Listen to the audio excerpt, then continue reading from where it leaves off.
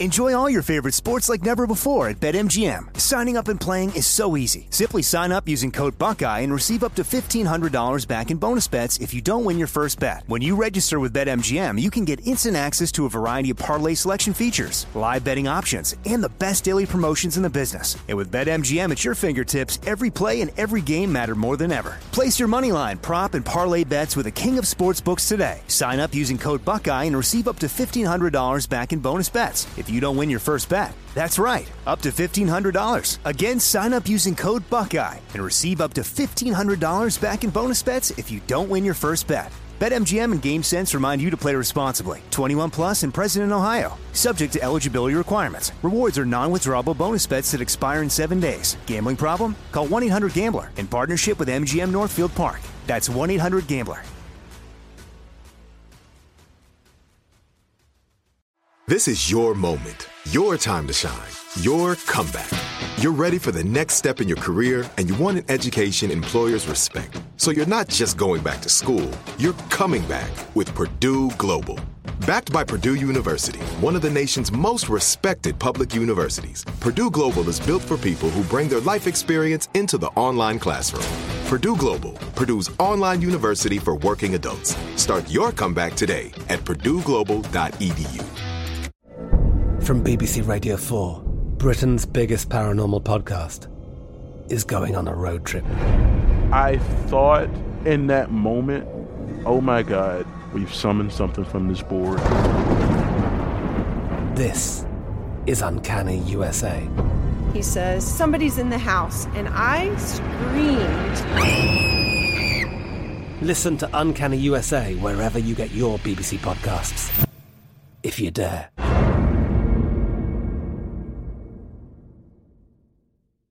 What's up, this your boy Lil Duval, and check out my podcast, Conversations with Unc, on the Black Effect Podcast Network. Each and every Tuesday, Conversations with Unc podcast feature casuals and in-depth talk about ebbs and flows of life and the pursuit of happiness. Unlike my work on stage, I tap into a more serious and sensitive side to give life advice and simply offer words of encouragement, yet remind folks to never forget to laugh. Every Tuesday, listen to Conversation with Unc, hosted by Lil Duval on the Black Effect Podcast Network, iHeartRadio app, or wherever you get your podcasts. Presented by AT&T. Connecting changes everything.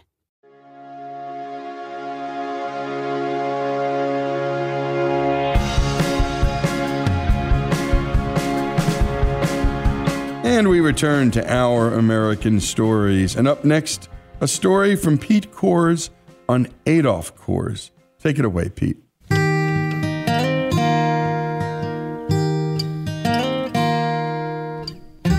Well, so Adolph was born somewhere in the 1840s in a little place called Barmen on Wuppertal in Germany. And kind of an interesting story. People say the Coors name is kind of unusual for a German name. His birth certificate, he was signed in as Coors K-O-R-S, which is very German, and his father actually signed K-O-H-R-S. And by the time his sister was born, about 8 or 10 years later, there was a Dutch magistrate who brought the double O from their language, and it became C-O-O-R-S. His father was a flour miller, died when he was 10. He had been apprenticed 3 times in order to survive. Once as a flour miller, his father's trade. Once as a printer bookbinder. And those are 3 years indentureships, which, as I understand, in those days, that meant you got room and board, and that's about it. And then the third one in brewing. We don't know the details of how or why he decided to leave Germany. He was always very proud of his German heritage. But he stowed away on a ship, landed in Baltimore, had no papers, had no money, was able to work off his passage. As soon as he did, he started working his way across the country, and I guess it's a typical great American story of coming to a land of opportunity and freedom, but with no safety nets. I mean, you came here, you were on your own, as so many pioneers did after this country became free from the monarchical rule of England.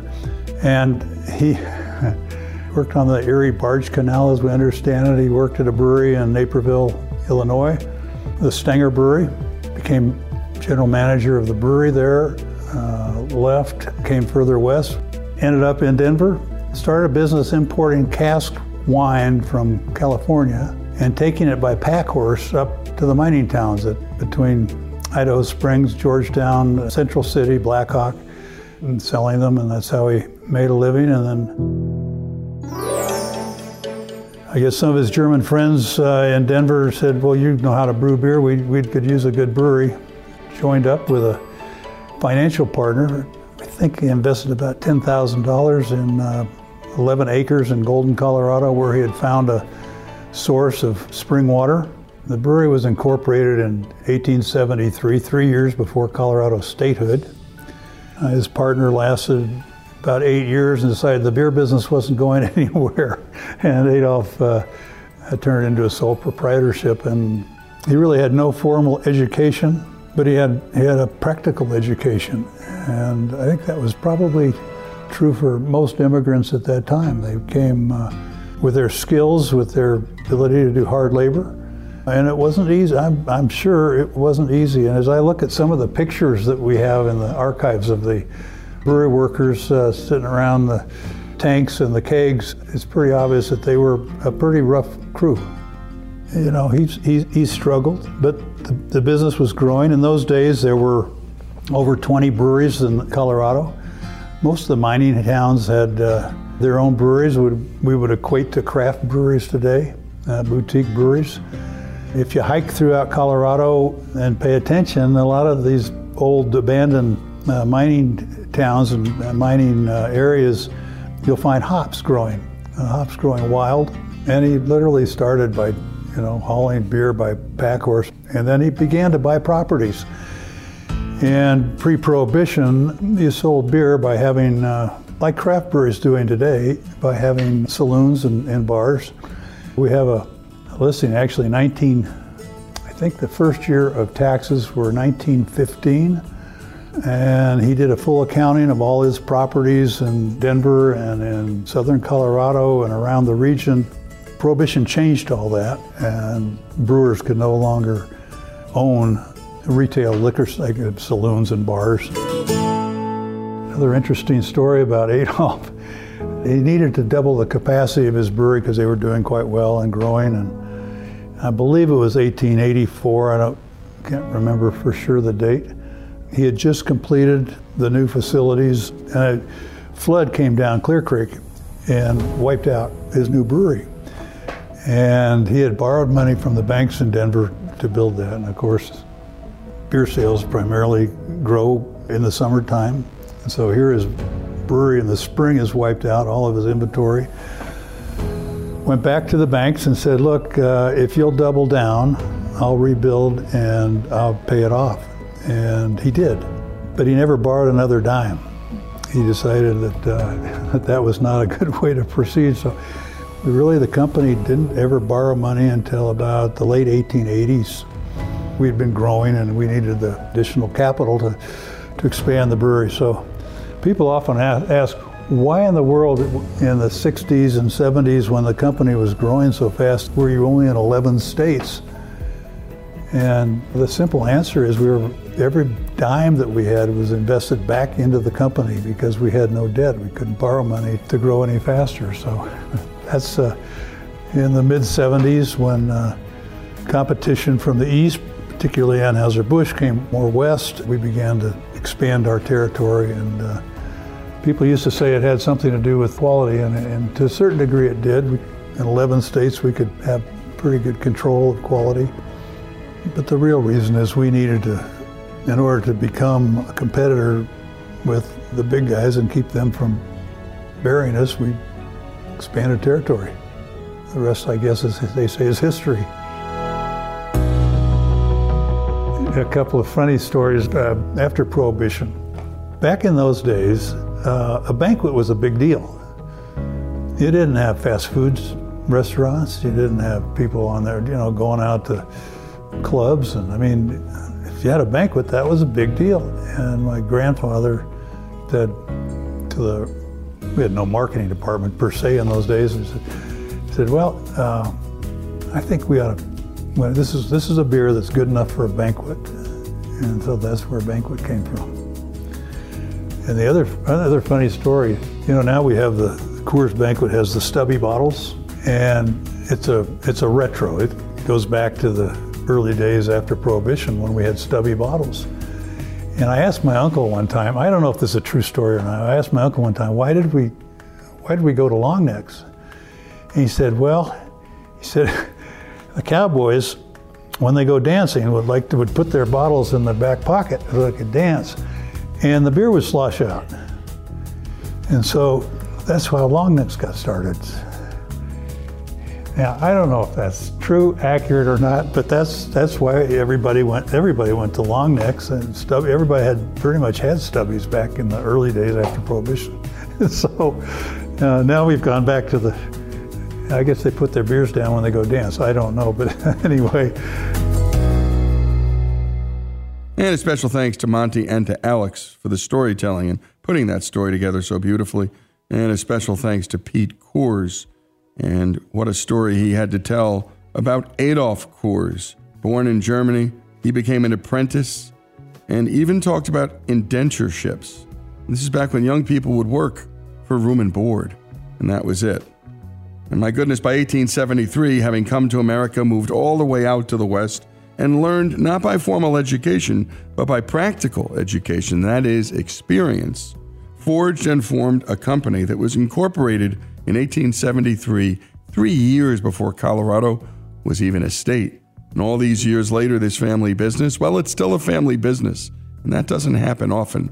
The story of Adolph Coors and Coors Brewing Company, as told by Pete Coors, here on Our American Stories.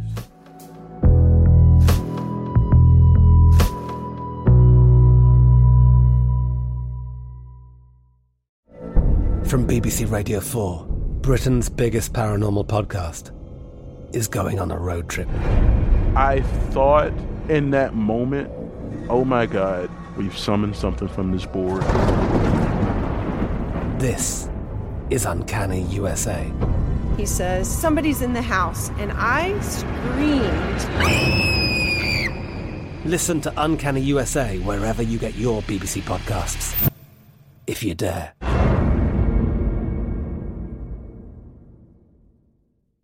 Xfinity has free premium networks for everyone this month, no matter what kind of entertainment you love. Addicted to true crime? Catch killer cases and more spine-tingling shows on A&E Crime Central. Crave adventure? Explore Asian action movies on Hi-Ya. Searching for something extreme? Check out skating, snowboarding, and more on Fuel TV Plus, the global home of action sports. And find crowd-pleasing bops on iHeartRadio's Hit Nation playlist. There's new free shows and movies to love every week. Say free this week in your Xfinity voice remote.